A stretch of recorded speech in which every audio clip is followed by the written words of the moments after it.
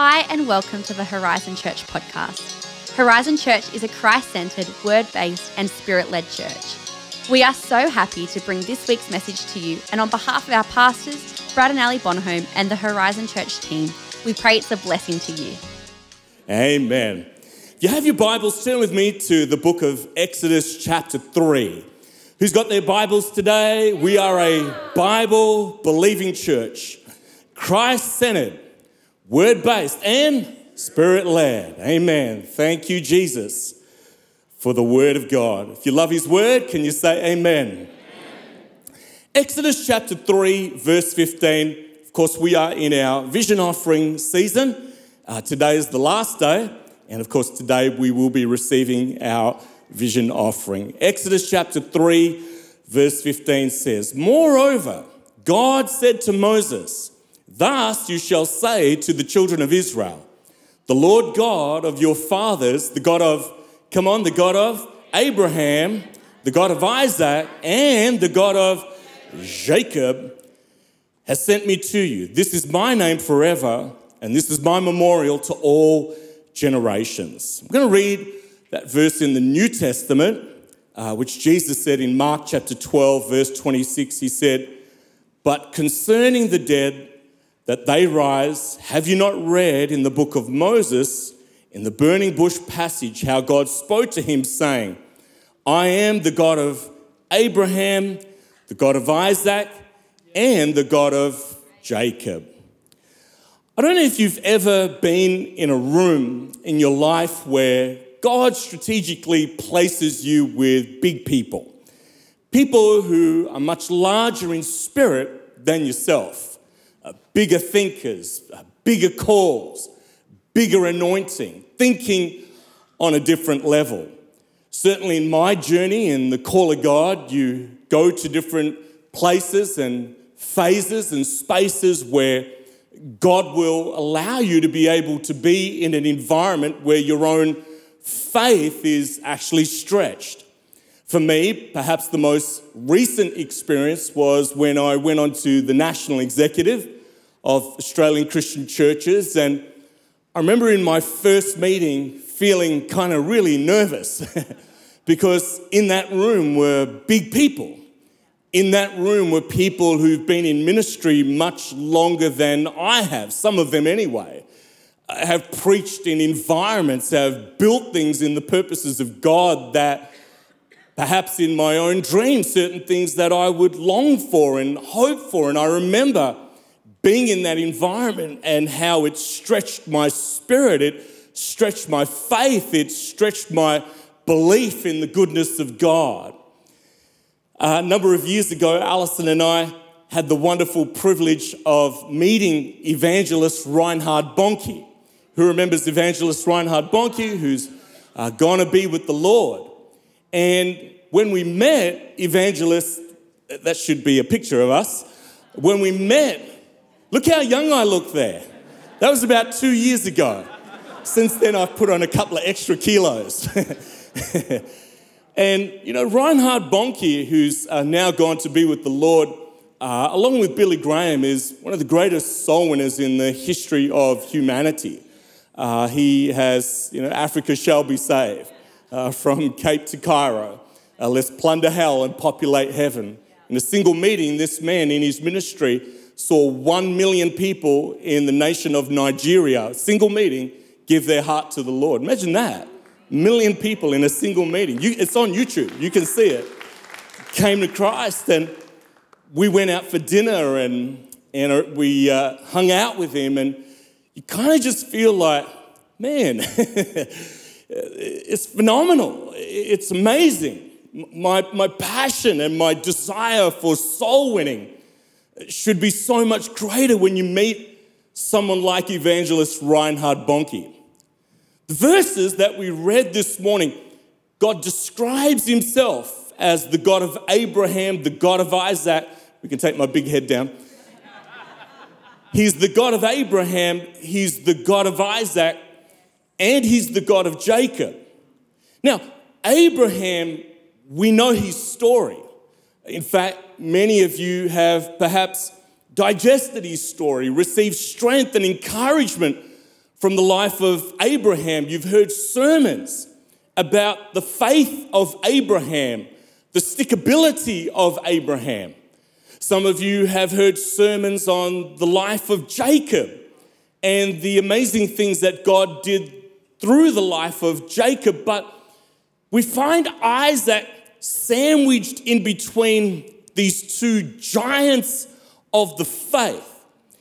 And when we think about the life of Isaac, we can't provide too many examples like we could with Abraham and Jacob of perhaps a phenomenal feat of some sort that sets him apart as a person of faith.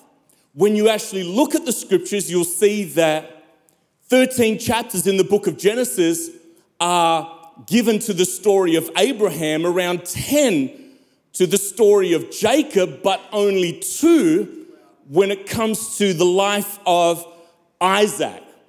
One Bible commentator said that Isaac is like the middle child. The oldest child makes the rules. All the oldest children said.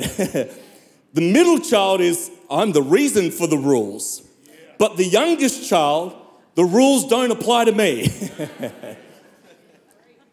When we think of Abraham, Abraham is a giant in the faith, but what separates Isaac? What makes Isaac somebody that the Lord said in the scripture that we read earlier, this shall be my name forever, the God of Abraham, Isaac, and Jacob. Now, Abraham, of course, we know. Let's just talk a little bit about Abraham just for a moment. We know that Abraham was called by God to leave his homeland and to follow God. And of course, you know the verse that the Bible says that he was called by God not knowing where he was going. I mean, just try that verse with your wife one day.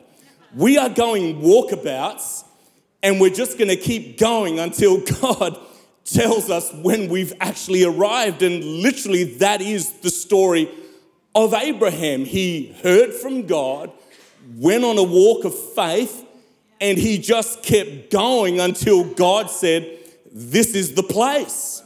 Abraham's life was filled with adventure. When you think of Abraham's life, you've got the story of Abraham and Lot. You've got Abraham and Melchizedek, which speaks to New Testament tithing, because tithing was implemented in this story prior to the introduction of the law. Then, of course, you've got Sodom and Gomorrah. I mean, you imagine what Abraham saw when all of that went down. And probably the most popular story and the most well-known story in the life of Abraham is, of course, when God asked Abraham, to put his son Isaac on the altar. And the Lord says to him, take now your son, your only son whom you love. And that is the first time in the entire Bible that the word love is actually used. And when God says you love something, that means that you must love something because in him is truth and there is no darkness. And God says of Abraham, take now your son, your only son, Isaac, whom you love. And Abraham goes on a 3-day journey and walks out this life of faith and obedience to God, a promise that he had waited on God for 25 years. And now the Lord says, hey, that promise, I want you to place it on the altar and I want you to give it to me. And you are to go up to Mount Moriah and you are to give me your son. Now, of course, you know the story that Abraham did not go through with that, but he was prepared to do that. And as he walked up the Mount of Moriah, every step that he took, the Lord had a ram on the other side of the mountain because it's in the place of your assignment where the provision actually is. And it's in obedience is where we actually find provision, even though it seems to be contrary to our natural will and understanding. And so, of course, we know that Abraham, his story and the story of faith has been preached. There's probably tens of thousands of sermons across the globe that have been preached about the life of Abraham and the amazing ways that God actually used him. And in fact, he's the most, apart from the name of Jesus, the most featured name in the book of Hebrews. Some of you remember back in the 80s and 70s when you were in kids ministry, you actually sung a song about Abraham. Father Abraham had many sons had. Father, you know the song. What a hero of faith. Now, when we think about the life of Jacob, Jacob's life also, remember we're talking Abraham, Isaac, and Jacob. Don't get lost now. Jacob's life was an interesting life as well, because really Jacob's life actually started off was not really his fault, but the Bible actually teaches us that his dad, actually Isaac, loved Esau more, and the mum loved Jacob more. And so right from inception, you had sibling rivalry that was created because the dad liked this son more and the mum liked, terrible way to parent, by the way. Don't ever parent that way. And of course, we know the story of Jacob, that Jacob ended up being a deceiver. And Esau was super hairy, like one of your siblings. But Jacob really didn't have much hair, and they tricked their dad because he had lost his sight and put, goats and ram skin on, pretending to be the brother so that he could receive the blessing. And that blessing went on to the younger son instead of the older son, which was, of course, Jacob. So Jacob had this deceptive life and always looking for the grey. Instead of being a person of principle, he was a person that tried to look for a way to extract the blessing of God through deception, because he believed that deception rewards more than integrity. And so we find that in the life of Jacob, even though he had this rough start to his journey, eventually this brother falls in love. And in some ways, it's one of the most incredible love stories in the Bible, because Jacob flees his father's house. He goes to work for his Uncle Laban, and for 7 years, he works for Uncle Laban because he's hoping that Laban would give him his daughter to marry. And of course, his uncle played trickery on him. He married the wrong person.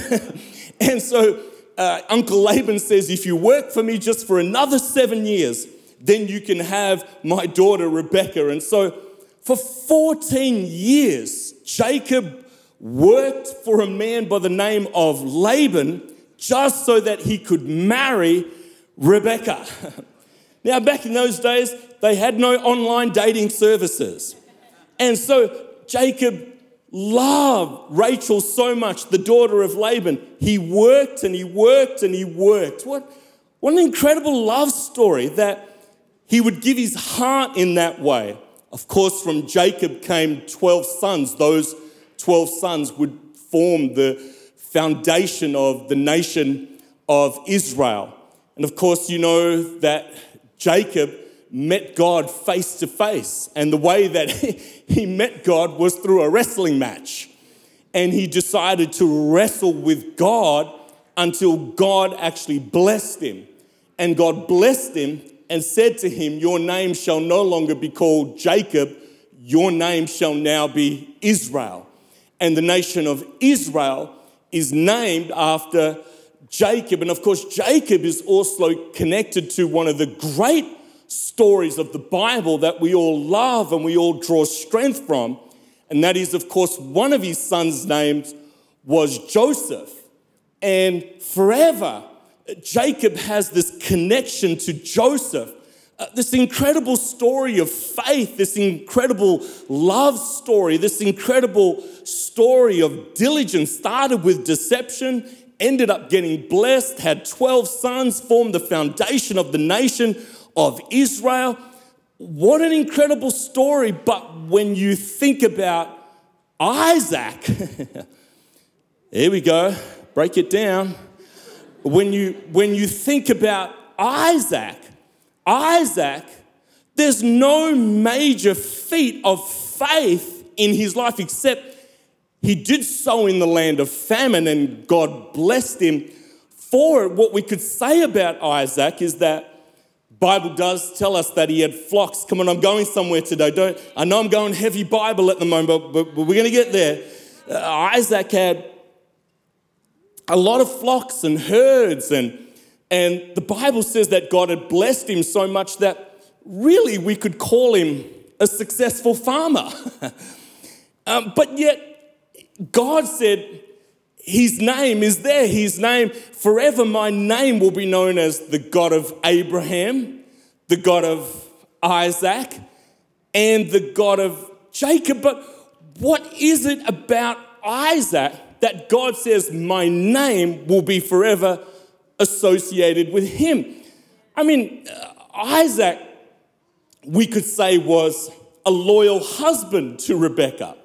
And in fact, one of the standouts of the life of Isaac is that in a time when men had multiple wives, Isaac only had one wife all of his life. And in fact, the second time that the word love is used in the Bible is in relationship to Isaac loving Rebekah. He loved his wife, and all the men said, hey, that was a terror. Are you guys serious?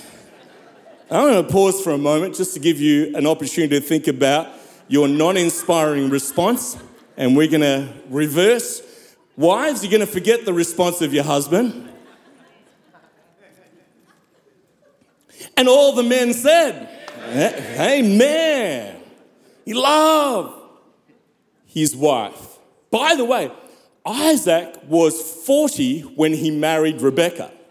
So if you're under the age of 40 or thereabouts, and you're like, Lord, don't worry, come on, your turn is coming. But there's something about the life of Isaac. Now, it's a continuation of the promise that God had given to Abraham, but I needed something more. I needed something more about this man's life, that God would say forever, my name will be the God of Abraham, come on, the God of Isaac, and the God of Jacob. Abraham, I understand. Jacob, I understand. But what is it about Isaac that God says, for eternity, my name is attached to him? And I found a verse. I found a verse that bursts with insight into why, apart from the continuation of the will of God, that tells us something about the character of Isaac. Do you want to read it? Genesis 26, verse 25. It says, so he built an altar there and called on the name of the Lord, speaking about Isaac, and he pitched his tent there, and there Isaac's servants dug a well. I want you to note the order. He built an altar, he pitched a tent, and he dug a well. Let me say that again. He built an altar, he pitched his tent, and he dug a well. This arrangement, the structure, the sequence tells us so much about Isaac's life.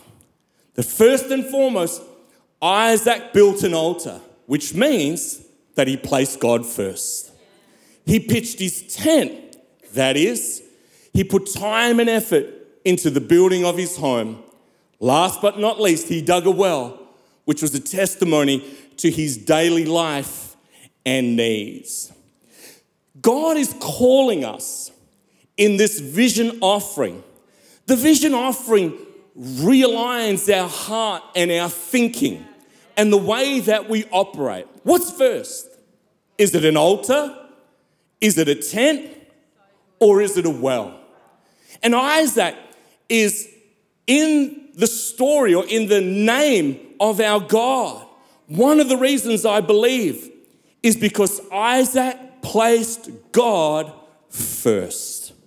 You know that God wants to be first in every area of your life. He's not an afterthought. He's not second. He's not kind of side of stage. He's first.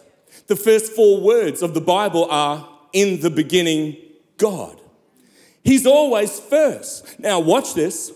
Abraham, over the course of his life, built 4 altars. Isaac, only 1. But this one altar, he got right. This one altar, he put God first. And the vision offering is a statement, the altar in my family of worship, consecration, giving, relinquishing control, putting our trust in Jesus Christ. The altar comes first.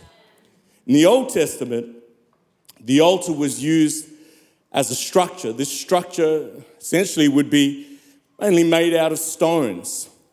And it's a place of surrender. It's a place of sacrifice. It's a place of exchange. It's a place of prayer. And it's a place of worship. One Bible commentator said it's where the divine and the human interact. We do need to say this morning that in the New Testament, there are no altars. There is only one altar, which is the altar that Jesus Christ gave himself for as a sacrifice for our sins. That is, all the altars in the Old Testament point to the ultimate altar of the New Testament. So nobody please go home and build an altar in your backyard. It is finished.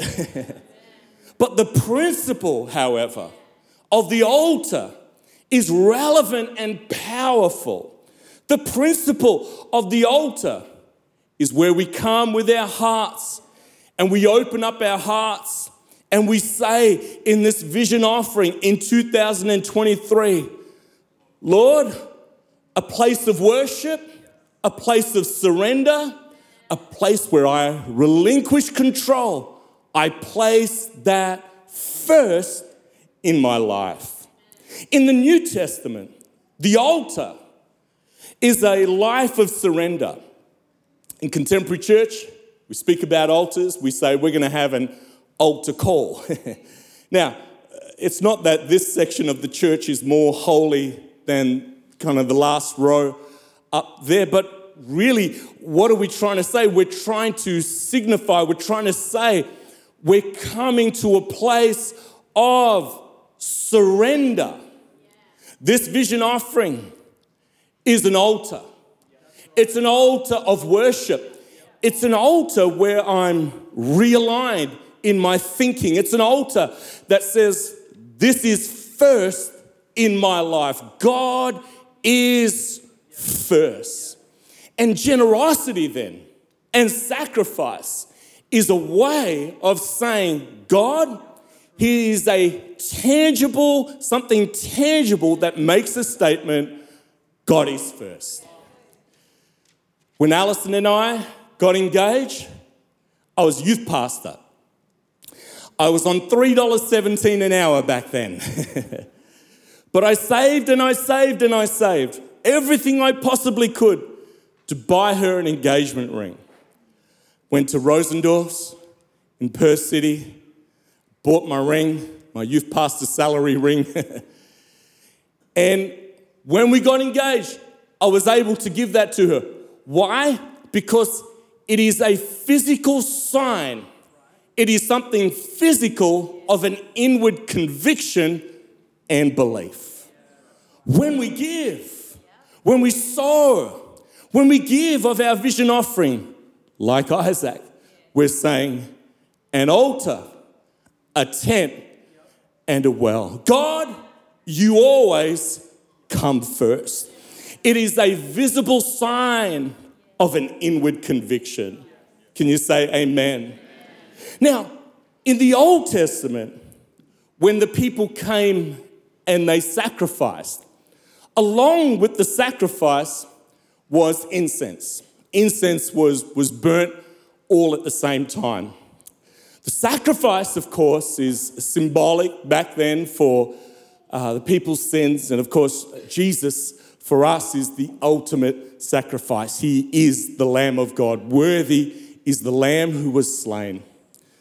But the incense represented worship. And there are countless scriptures, and we'll have a look at some of them just in a moment, of how the Lord would receive the sacrifice, but he would also receive the smell of the incense as an act of worship. And one of the challenges for us when we come and we give and we sacrifice, if we don't couple sacrifice with worship, ever been driving on the road in the country and there's a dead animal on the side of the road and everyone's blaming each other? But in the meantime, there's something that's dead on the side of the road that is creating a smell. And when we bring our sacrifice, if we don't couple it with worship, guess what? Yeah. Whoo! You may sacrifice, but God wants your worship. For God, the New Testament says, loves a cheerful giver. Today is not about sacrifice. It's about sacrifice and worship. Can you say amen? Why? Because he is first. An altar, a tent, and a well. Can I have a good amen this morning? Exodus 29 verse 18 says, and you shall burn the whole ram on the altar. It is not partial. You do what God's told you to do. It is a burnt offering to the Lord. Here we go. It is a sweet aroma, an offering made by fire to the Lord. In Philippians chapter 4, verse 18, we have a New Testament scripture about sacrifice. Paul the apostle was ministering. The Philippian church came through Epaphroditus. Epaphroditus collected the offering, brought it to Paul so that Paul could continue in the advancement of the gospel. And Philippians chapter 4, verse 18 says, indeed, I have all and abound. In other words, he's saying, thank you. This is incredible. I am full, having received from Epaphroditus the things sent from you. Here we go. A sweet smelling aroma, an acceptable sacrifice, well pleasing to God. May our vision offering in 2023, yes, it is a sacrifice, but may it be filled with worship. May it be a sweet smelling aroma to the Lord. Paul looked on their gift as a spiritual sacrifice, where laid on the altar of worship to the glory of God. When I was about 27, I was preaching at a youth camp. And at this youth camp, usually for youth camps, you stay on campsite. That's kind of how it works. I did many, many youth camps. But there was this one youth group that decided, we're not going to put Brad up at the youth camp. We're going to, accommodate him in something that was a little bit nicer. I was grateful. I was happy to stay at the youth camp. I'd done it since my early 20s, slept in caravans. I remember preaching in Port Lincoln once. They gave me one blanket. It was so cold in the middle of the night. But you just do it because you love young people. But on this occasion, it was a little bit nicer. Had my shower, put my clothes on, getting ready for the night meeting. Came to the lift, and there was this elderly couple that I would say they were probably in their 80s. Now, I don't know if you know the smell, angel perfume. Who knows that smell? Angel perfume is like next level, man. You can smell that thing a kilometre away, right? The lift opens up. He had his bow tie on, his black suit. She had a nice dress on, kind of a little bit hunched over. But man, when that lift opened, the angel perfume knocked me out under the power of God. I was down. It was so strong. It was so overpowering. Watch this. I saw an elderly couple. Man, they looked beautiful. It was amazing. Church, our sacrifice and our worship is a sweet smelling aroma to the glory of God. Let's not sacrifice because of a need. Let's sacrifice. Why? We want to worship. We want to worship. We want to bring glory to God. An altar, a tent, and a well. I'll finish with this. Tonight, I'm going to open this up a little bit more. There's a dinner party. Mary, Martha, Lazarus, and the 12 disciples. Lazarus had just come back from the dead, remembering that he was dead for 4 days. That was a really good conversation to be a part of that dinner party. Mary, her heart's filled with worship. She comes, she breaks open a bottle of perfume. The Bible tells us that this perfume was so expensive that it was worth about a year's worth of wages. That's some very expensive perfume.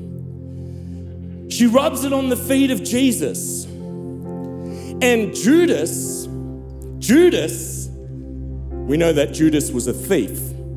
He gets upset. He makes a spiritual comment. And he says, why couldn't have this been sold and given to the poor?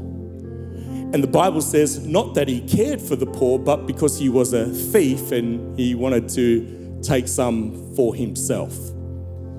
Jesus defends the woman and he says, leave her alone. This is for my glory. This is for my burial. The disciples, in particular Judas, went to the extreme of trying to pull her down for her negative act. Jesus went to the extreme of praising her and said, what this woman has done will be told as a memorial to her. And the Bible tells us that that memorial, that act of love, that extravagant act of worship, here's the verse. It says in John chapter 12, verse 3, Mary took a pound of very costly oil of spikenard, anointed the feet of Jesus and wiped his feet with her hair. Here we go. And the house was filled with the fragrance oil. Why? She sacrificed. But what did Jesus recognize? The worship. The worship. Are there any worshipers here? I love your sacrifice. Praise God. Well done. But we want to be a church who sacrifices, but it's connected to our worship. If you're giving to a need, we've missed it. If we're giving to a request, we've missed it. Come on, are there some men here this morning who will say, my house, this house, is an altar? This is the order of faith in this home. An altar, a tent, and a well. Are there some men here this morning who will rise up in faith and who will say, as for me and my house, come on church, we will serve the Lord. An altar, a tent, and a well. May our giving, our vision offering giving. Yes, we've spoken about debt reduction, and I thought Andrew Mills did a terrific job explaining last Sunday about how our church's debt has continued to come down and God's been very, very kind to us. But let's not miss the ultimate reason why. We are worshipers. Come on. We are worshipers. We want to be like Mary that comes at the feet of Jesus and says, Lord, I love you. Lord, I like Pastor Brad, but you're better, Jesus. In fact, you're a million times better. Jesus, we worship you. Jesus, you're the Savior of the world. Jesus, you are the King of Kings and the Lord of Lords. And this gift that I bring is an act of worship. How's the sacrifice? Does it smell? It's like, whoo. You know, people who volunteer heaps but forget about worship? Woo. It's like, whoa, something's wrong in that spirit there. The act is right, but the spirit's wrong. Amen. The act is right, but the spirit's wrong. God's aligning our spirit today. He's aligning our hearts. Why? Because we're people of worship. Wonderful, wonderful, wonderful Jesus, Savior of the world. We honor you and we give you all the glory. Thanks for listening to this week's message. For more info about Horizon Church, please visit our website at hz.church. Have a fantastic day and we hope to see you again soon.